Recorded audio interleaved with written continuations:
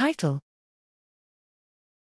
Multisensory inputs control the regulation of time investment for mating by sexual experience in male Drosophila melanogaster. Abstract: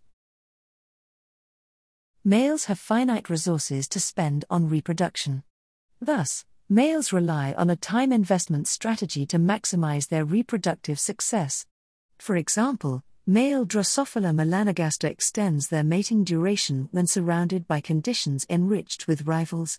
Here we report a novel form of behavioral plasticity whereby male fruit flies exhibit a shortened duration of mating when they are sexually experienced. We refer to this plasticity as shorter mating duration, SMD. SMD is a plastic behavior and requires sexually dimorphic taste neurons. We identified several neurons in the male foreleg and midleg that express specific sugar, pheromone and melanosensory receptors. Using a cost-benefit model and behavioral experiments, we further show that SMD behavior exhibits adaptive behavioral plasticity in male flies.